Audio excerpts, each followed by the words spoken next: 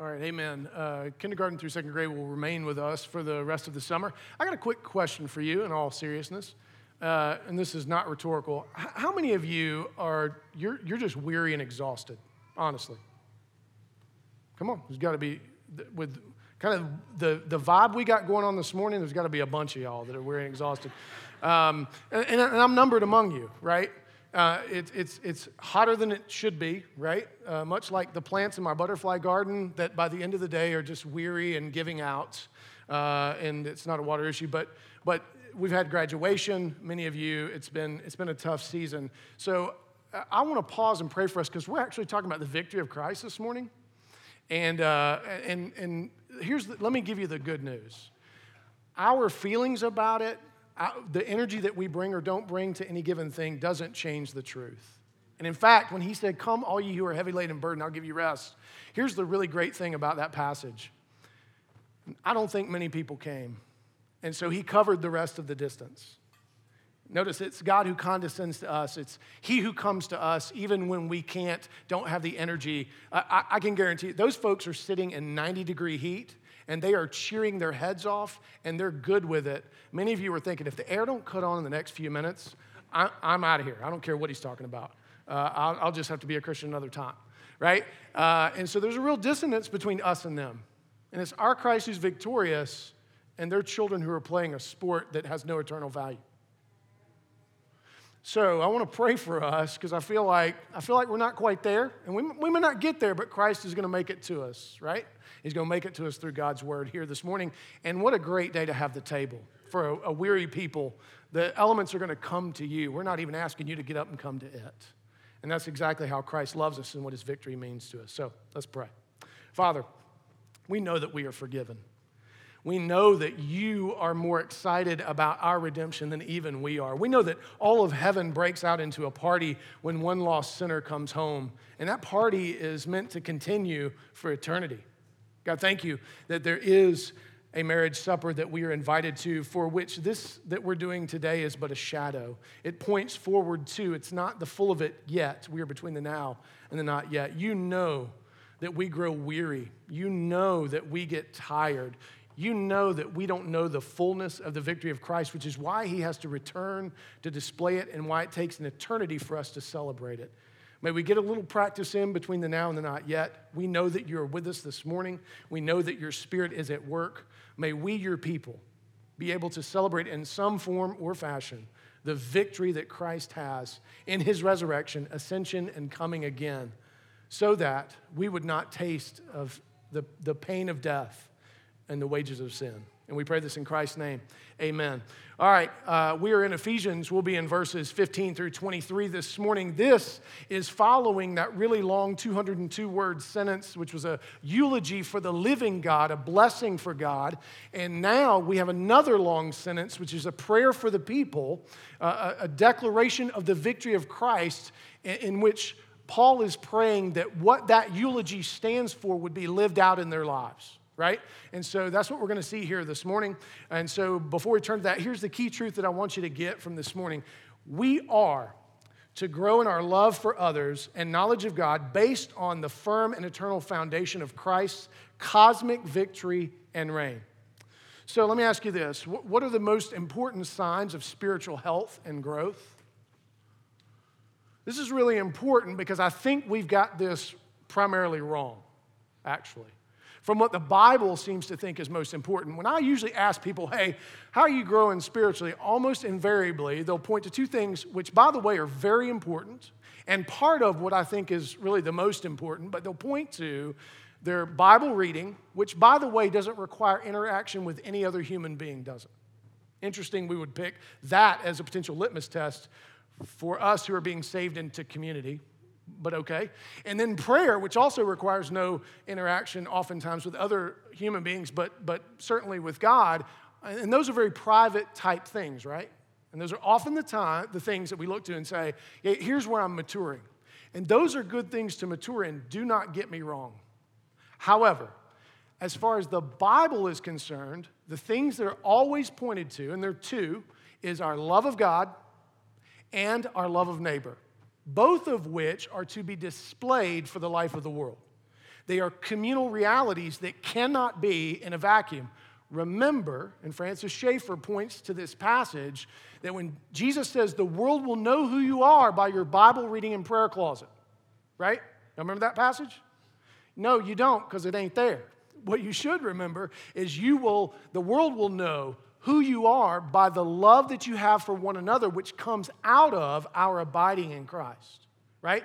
And we're guaranteed to bear fruit when we abide in Christ, regardless of how we feel, regardless of what we're perceiving in the moment. In fact, a lot of times, and we've talked about this, in the new heavens, new earth, a lot of that stuff that you didn't think mattered a whole lot or that you thought was taking way too long is what's actually going to show up on the bride as the righteousness of the saints to make her beautiful.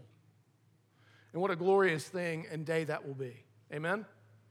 Let me try it one more time. That was a murmur. Y'all, try to match them out there one time. Just one time. All right, y'all ready? Amen? Amen. You got it in you. You just got to let it out. You just got to let it out sometimes. All right, so having said that, if the true litmus test of our growth is our love of God and love of neighbor, we should be able to articulate that and be willing to ask one another about that on a regular basis. Let me also remind you that love is hard. Both loving an invisible God, right, who sometimes can seem completely hidden, as Luther talks about him. It can seem as if heaven were brass and he were nowhere to be found, which is not true given his promises. However, it sometimes is our end-time experience. It's hard to love someone whom you can't see or hear in the way that we're used to hearing, right? It's also equally, if not more hard, to love someone you can see who is fallen and presents challenges and is inconsistent and doesn't remember your birthday and doesn't, right? I mean, so it's hard to love even what we can see. So this is something that we have to recognize. Sometimes your growing is exactly in the season where you're struggling the most, right? Part of me loving my butterfly garden is not to water it every single day. Why? What's going to happen when drought comes? Its roots won't go deep. It'll be shallow because all the water was right there on top. It has to be pressed at times. You got to water it in first, and then you got to back off, right? To love my butterfly garden well, I have to put it through some stress. I can't rush out there every time my yarrow weed is kind of falling over going, oh, I'm dying, it's so hot, help me. I have to let it suffer a bit, right? So its roots will go deep. You're the same. I'm the same. There's a real sense in which those dry seasons that you hate so much, that you think are actually something that they're not, are the seasons in which your roots are going the deepest, trying to find water. And praise God for those seasons. You come out better on the other side. So the upside-down nature of the kingdom is also true of our discipleship. What we think is growth oftentimes is just pantomiming and celebration and other emotions that aren't really fully consistent, right?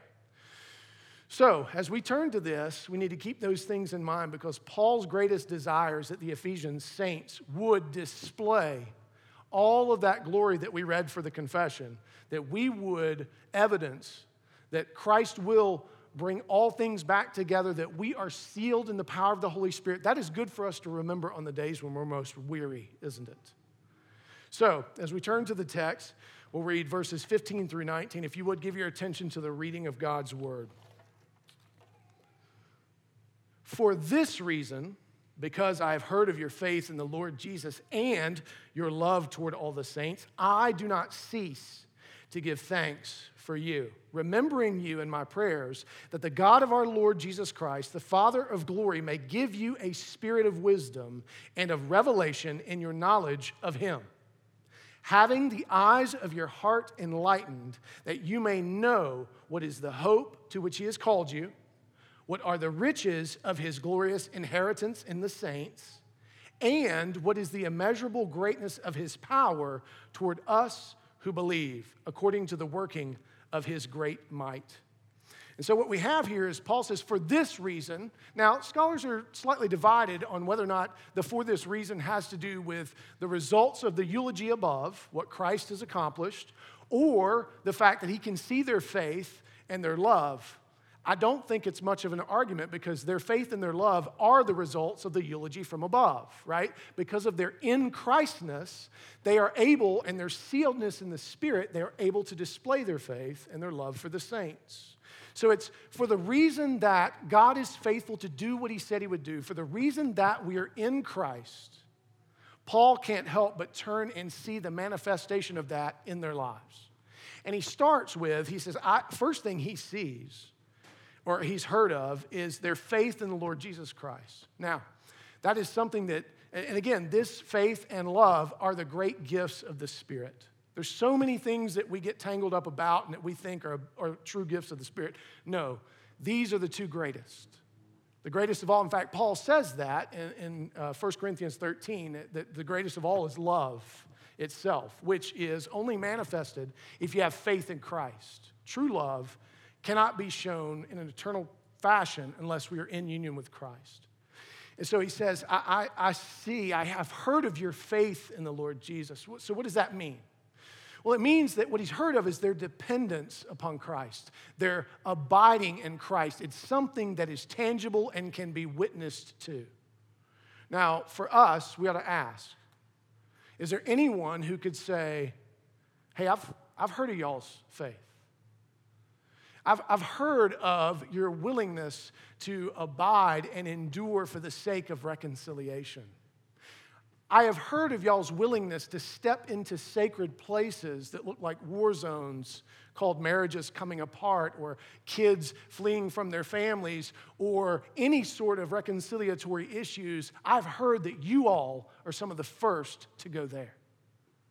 I've heard that you all love people at the margins really well, that you love broken people with a patience that can only be attributed to your abiding in Christ.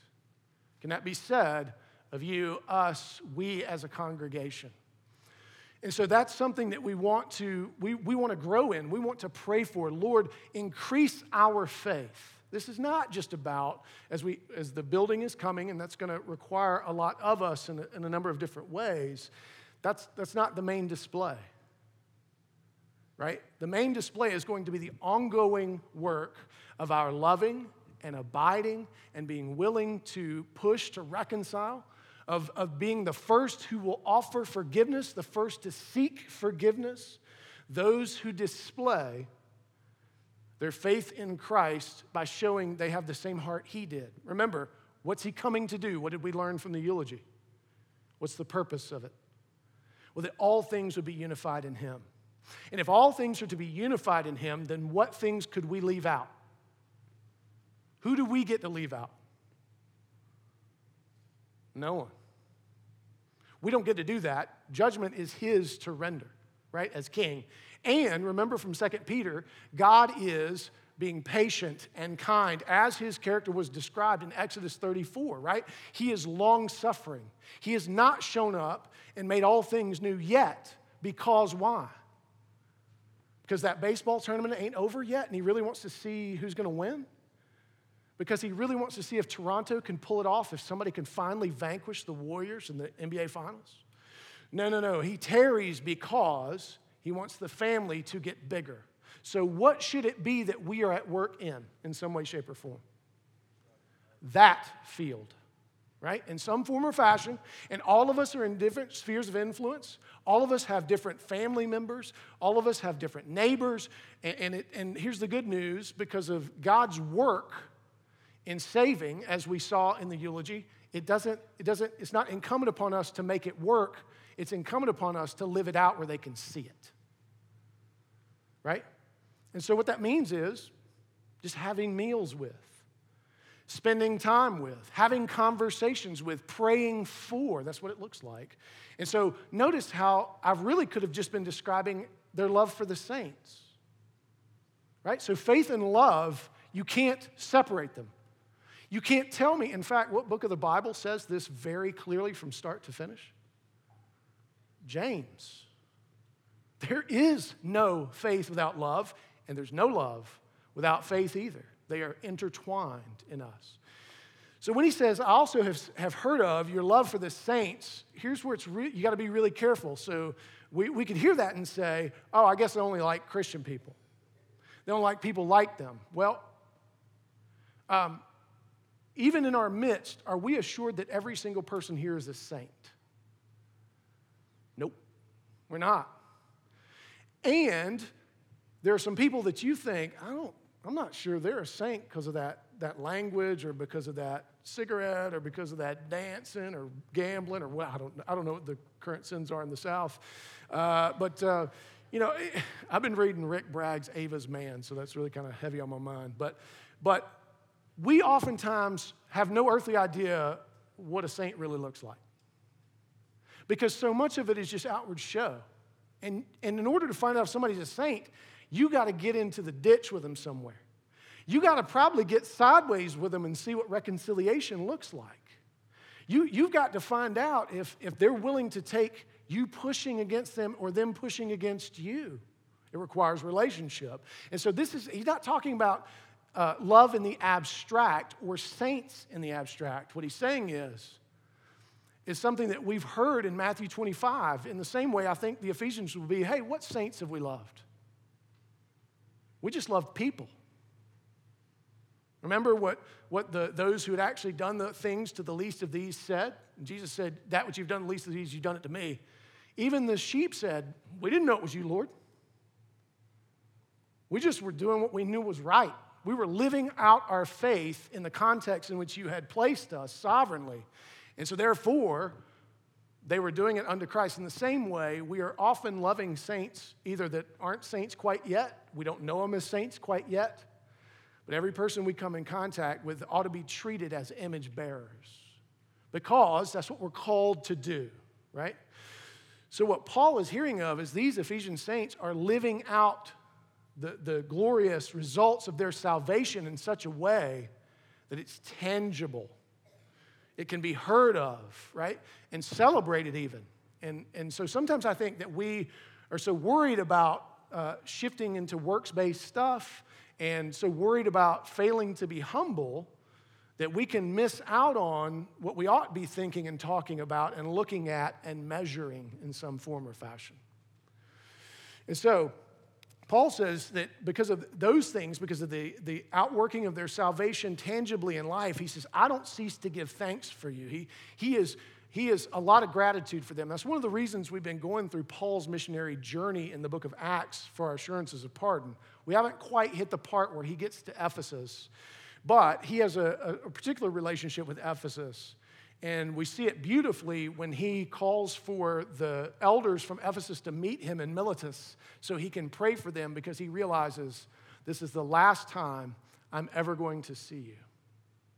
And when I leave, wolves are going to come in because I'm gone, and they're going to try to harm you and harm your people. If you remember, the thing he tells them to do is just make sure you give them the full counsel of God's word, and that will protect them. So one of the reasons we here preach from the Old and New Testament, you have Old and New Testament as part of every single service, is we don't want to shy away from the full counsel of God's word. But he had a particular relationship with them, and he loved them, and he was able to hear of the fruit that was being born of this church being located in Ephesus and the surrounding regions, the churches in the surrounding areas. And he says that he doesn't cease to give thanks for them, and he remembers them in his prayers, and he prays this specifically. And this is really important for us. He says, he prays specifically that the God of our Lord Jesus Christ, the Father of glory, may give you a spirit of wisdom and revelation in the knowledge of him being God, having the eyes of your heart enlightened that you may know. And I'm going to pause right there. So what he's praying for, now you got to understand it, when Paul and other people in the Bible speak of knowledge, they are never pure, unless it's a negative. If they're speaking of it in the positive, they're never talking about knowing information. That's really important, because I think for a lot of us, we think that most of the Christian life is about knowing information, right? Like what happened at En-Gedi or Petra, or who was the fourth king after Josiah? Or how many years did so-and-so reign? Like, don't get me wrong. You can win like a month's worth of wings at a Bible quiz competition on that, and that's really important to me. If you want to be on my team, come talk to me. But it's not about that. It's always, always about knowing a person. Knowledge is relationship, right? And how many of you would say you have a relationship with someone you don't know very much about? You don't. We don't talk like that. We only speak of relationships with people that we have something that we know about them. And the more that increases, the more we feel like we know them and we're in a deeper relationship with them. And so what Paul is praying here is that God would grant them the Holy Spirit, which, remember, what's the primary purpose of the Holy Spirit that we learned from John? Every spiritual gift leads to it. Everything points to what the Spirit does. It is that we would know God the Father in and through Christ Jesus. So you should never talk about the Holy Spirit without that in view. So he prays that the Holy Spirit would grant them wisdom, right? And what's wisdom? To fear the Lord your God. Now, fear not in the sense of be afraid of, but recognize as different than. He's holy. He's other than, he's greater than, he's the creator, we're the creature. There is a role relationship there that we have to respect. And too often, I don't know that we do. And so he says that you would have wisdom. That means that you have a right understanding of who God is and knowledge, which is, you may think of it as wisdom being the transcendent aspect, knowledge being the immanent aspect. Right? That you would draw close to God and have some knowledge of Him in a relational way. And he prays that there are three things that he hopes will result from that. And then before he gets there, he says to have the eyes of your heart open. So basically saying for you to be able to see where God is at work, to be able to know God is near and His promises, that you would basically have your imagination transformed. For so many of us, part of the problem is we can't see or hear. And we don't ask for help. Because to ask for help is to show weakness. Or that you may not know, or that you're frustrated and you feel like, well, I've asked for help before. I've tried all that before. As if, as you move through time, things don't change. As if you haven't changed, and those same old means of grace may have a new impact on you because the Spirit is at work. See, we too should be praying that the Lord would grant us wisdom, that He would grant us relationship through the transformation of our imaginations. Because as you look at this world, how can you imagine this ending well? How can you imagine that God is at work in so many different things, especially when it seems like there's so much going wrong? And so it's important that we, the people of God, have our imaginations transformed so that we can speak of this first thing. Notice what he says first. What is the hope to which you are called? So what is the hope to which we are called? He talked about it in the eulogy. We hear about it in Revelation 21. Actually, we hear about it in Revelation 7 first, and then in 21. What is it? Well, let me help you out. You who are yawning and weary and nonplussed by the hope that we are supposed to have, is that God will make all things new. And that all of the tears, all of the things that you battle with day in, day out, that make you weary, that make you nonplussed at the victory of Christ, that will be transformed such that it will be a celebration that will take eternity to complete, meaning it will never be completed. That is the hope to which we are called. It is a guaranteed hope, which allows us to function in those dark places, in those broken places, for us to step into the areas that seem so lost and declare the victory of Christ. Isaiah 58 calls us to do it. The entire Old Testament calls us to go to where God is at work. Where is He at work? Among the broken. He's always at work seeking to reconcile in the darkest places of all. That's why He saves to the uttermost. Do you believe that?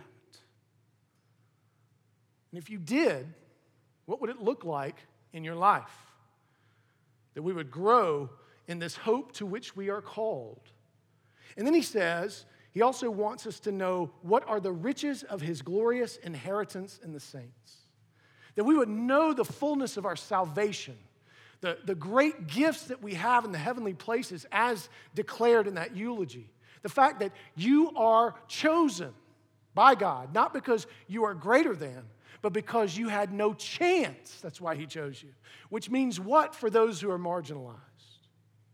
He is their greatest hope of all. And you who bear his image, who have been indwelt with the Holy Spirit, are called to display that glory. But if you don't think it's much of an inheritance, well then that makes a lot of sense as to why you wouldn't share it with very many. And then he goes on to say the third thing. And what is the immeasurable greatness of his power toward us who believe, according to the working of his great might. And so what he's saying here is that the God of the universe has chosen to work in and through us in such a powerful way. It's the same power that rose Christ from the dead. We're going to get to that in just a moment. But this glorious power that holds all things together is at work in you. So think about how this works.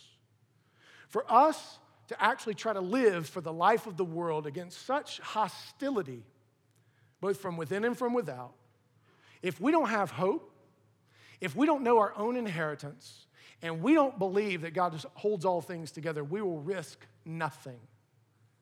Goes back to last week's sermon when we talked about what allows you to risk. This should allow us to risk, and let me ask you this, is it actually risk? Given these things are true? No, it's not. But we act as if it is. We act as if, man, you could really lose a whole bunch of stuff going out and telling people that God loves them. You could really ruin your neighborhood, your job. You could absolutely ruin the place where you work out if you go around telling people that God loves them and that Christ is able to hold all things together and that one day every tear will be wiped away. Nobody wants to hear that, right? Or do they? Or is there a holy longing? And again, we are resistant. Now, once you get to you got to bend the knee type stuff, that's where it gets weird, right? It got weird for all of us. For Christ truly to be king means we must be subject. And that is where it stands or falls, doesn't it? That's where it kind of gets strange. But are you the one to say to them, you must bend the knee? Or is that for the Spirit to transform their heart? This God who from eternity past has had some sort of moving in the hearts of people in what we call the present. Is it up to you to make them bend that knee as if you were on some sort of crusade? No, it's for us to display the glory, to invite people in and help them to see that Christ is victorious and that is good for them. And that God is good and he's patient and he's kind and he's long-suffering, as we also should be with them as they struggle with these eternal truths. Again, I feel like I need to remind myself and you, we're talking about eternity here. Let's be careful. Right? We can't just, that's not, you don't just shoot from the hip with eternal things. You got to be careful with what you say. That's why I do think that prayer and Bible reading is important. That's where you cultivate those things so that what you share is true and not traditional or twisted or something other. A God created in your own image. And so Paul is praying that they would continue to be filled with the Spirit, the knowledge of God, relationship with God, so that they would go and share this with the world.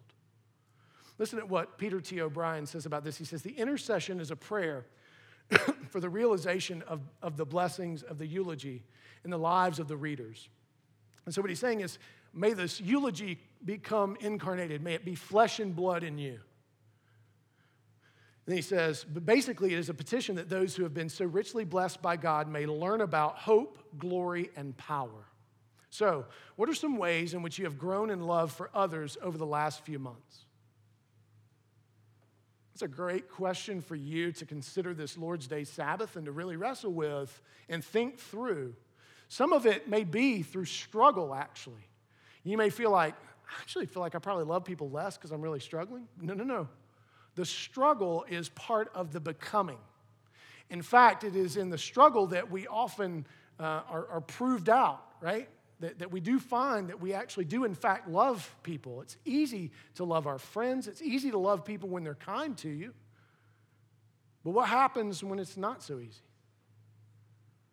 When they fail to respond, or they respond curtly, or they just completely ignore you. So, are you growing? Have you grown in your love for others over the last few months? And then what are some ways in which you have grown in your knowledge of God and your relationship to Him? You could think about, have you grown in your hope, your understanding of what's coming when Christ returns? Are you growing in your understanding of the beauty and glory of your salvation, all that it contains? Not that you've exhausted that, by the way, but that you are so thankful for your justification. You are appreciative of how God is working in and through you in your sanctification. Are you thankful that your life is hidden on high and it will be revealed in glory when Christ returns? That who you are is sealed in Christ. Your job is to discover that over this lifetime. And so how is the gospel transforming your imagination for the life of the world? Right? It's easy to know who you are by what you love and what you don't love or hate. And so you want to think through, what are you displaying? What does the world know about you? Because remember, everybody's got an opinion. Everybody has an opinion about you. Neighbors you have never even met, based on either the condition of your yard, when you come and go. They make up all kind of stories about you, just like you do about them. And they have some, and once they find out you're a Christian, think about how that alters the narrative, for better or worse. And so it's important that we be mindful of what we're displaying in this world. And are you going to be perfect? Let's get that off the table. You're just not. And I don't say that about any of you because I know you individually, but it really increases the not for those I know individually. And the same for me too, right? But the truth is, let's get that out of the way. In fact, how you fail and react to it is going to be of far greater use to the kingdom than all your perfection. Because all your perfection points to whom? You. But your struggle and how you deal with it and how you wrestle with it in repentance and forgiveness, that points to Jesus. So live your lives in the beauty of the gospel, knowing what you're filled with, knowing what you've been saved for, knowing the power that is indwelt in you to change and transform this world. Our leadership cultivation course recently watched a Q talk by a man named Brian Stevenson, who is a lawyer from Atlanta, went to Birmingham for a bit, and had a tremendous impact on the system. The United States is the only country in the world that will execute teenagers, children. We're actually the only place in the world who has children on death row.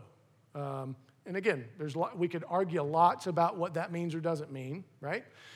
But given his experience and relationships that he built with so many of those, both inside and outside the system, he and the people with him have helped to transform how law looks at and approaches the rehabilitation of children who've committed heinous crimes.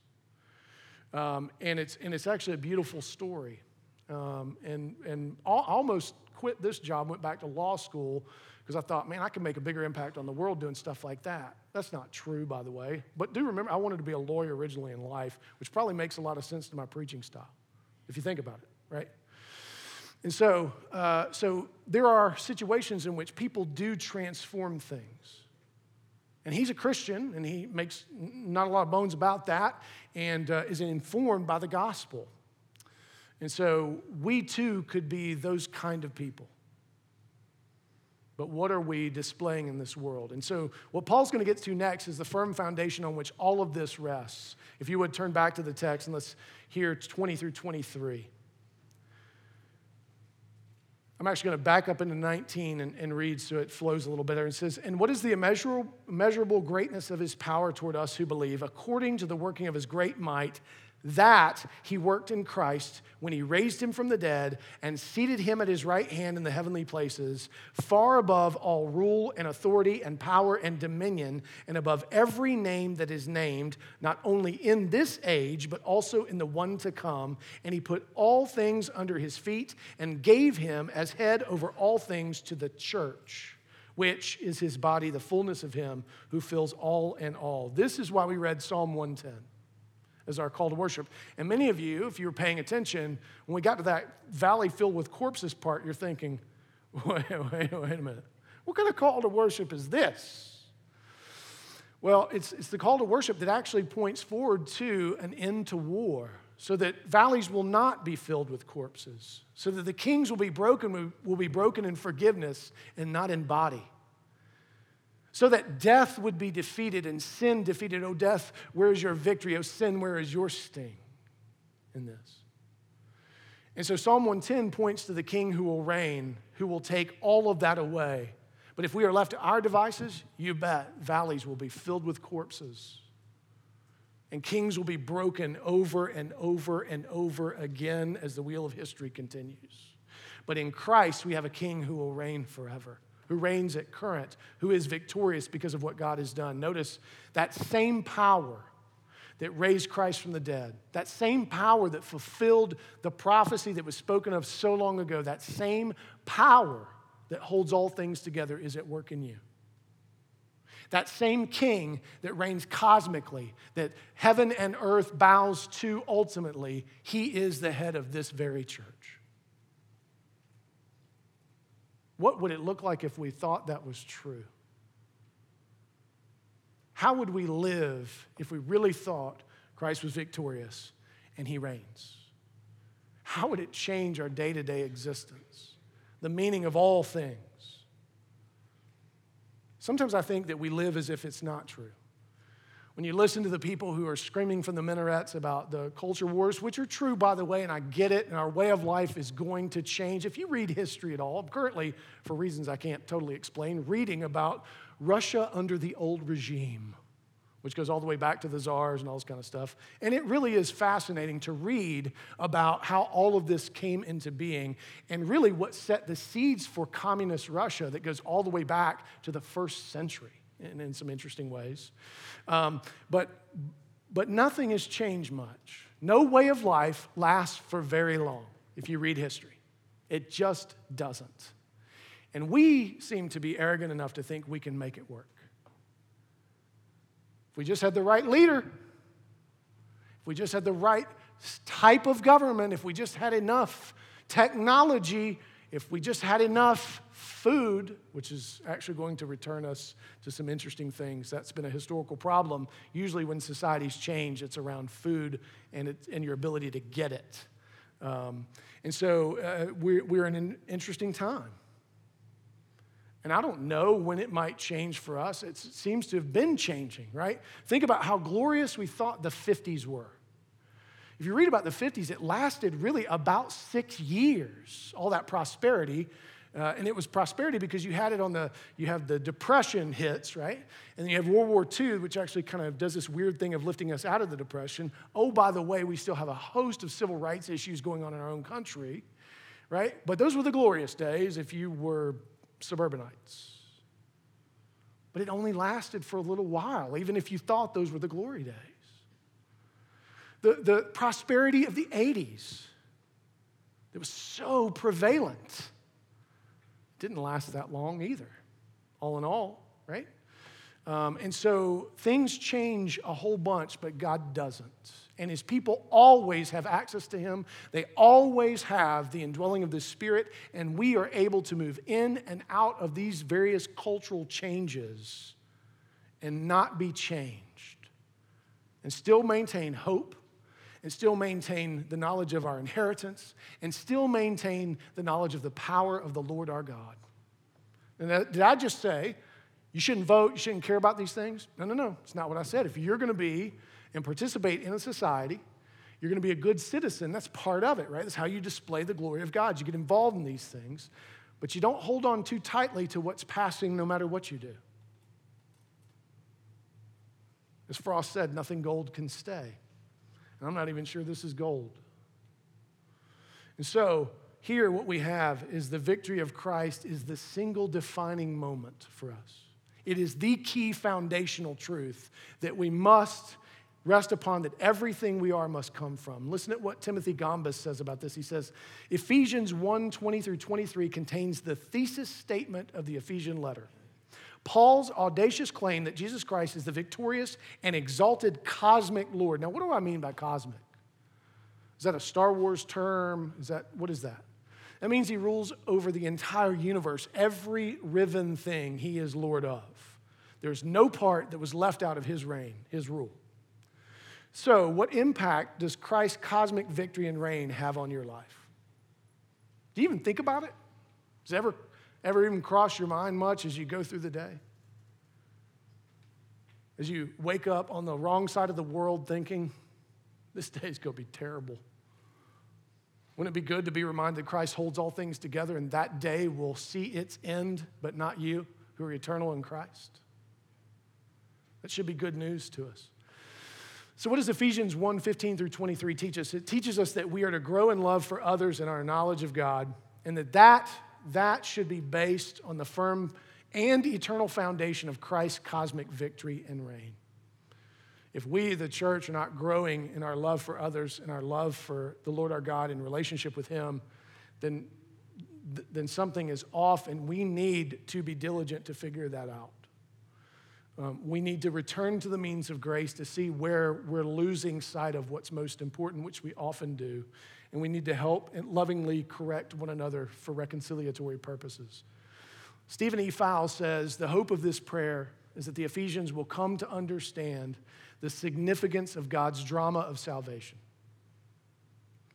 and Christ's particular place in the drama. I also want to add is that it's also that we would know our place in the drama.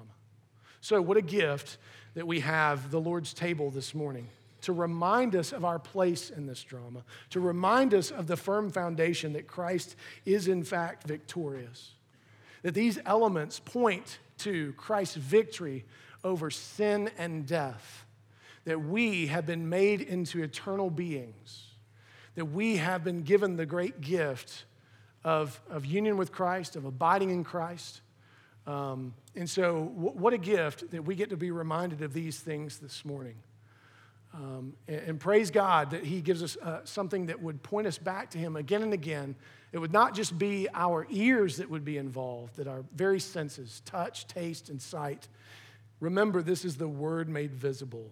This table points to the utter victory of Christ over the things that defeat us or that haunt us, shame, guilt, sin, death. All of those things have been defeated as displayed in this table. And so this morning, may we be reminded that on that night, when Christ was having His last meal with them in the bodily form that He would be in before His crucifixion and resurrection, and He wanted them to have something that they would remember Him often by. And remember, common elements are such an important aspect of the Christian life. He grabbed bread, which was part of their meal, and He reached and He said, "This is my body given for you." And in Him saying that to them, what He was declaring is that their shame and guilt, the wrath of God, would be satisfied, and they would no longer have to walk in it unless they chose to. And so what He was saying is, you've been set free. So as you receive the bread this morning, would you give thanks, as Paul did, for the victory of Christ? Give thanks that that victory applies to you personally. This is not some abstract idea. It applies to you personally and us as His people. Would you give thanks that sin and death and shame and guilt no longer define us ultimately, but it's the victory of Christ that defines us? Let's pray. Father, thank you for this bread. Thank you for the victory of Christ. Thank you for your goodness to us. Thank you for your love. Thank you that we get to come to this table weary, and we get to come to this table at times not really feeling the hope, not really sensing your power, not really all that excited about the glorious inheritance that we do have, and yet you come to us and say, oh, child, be nourished, be filled with the Spirit. May that be true of us here this morning, that as we leave in greater spirit than what we came. In Christ's name, amen.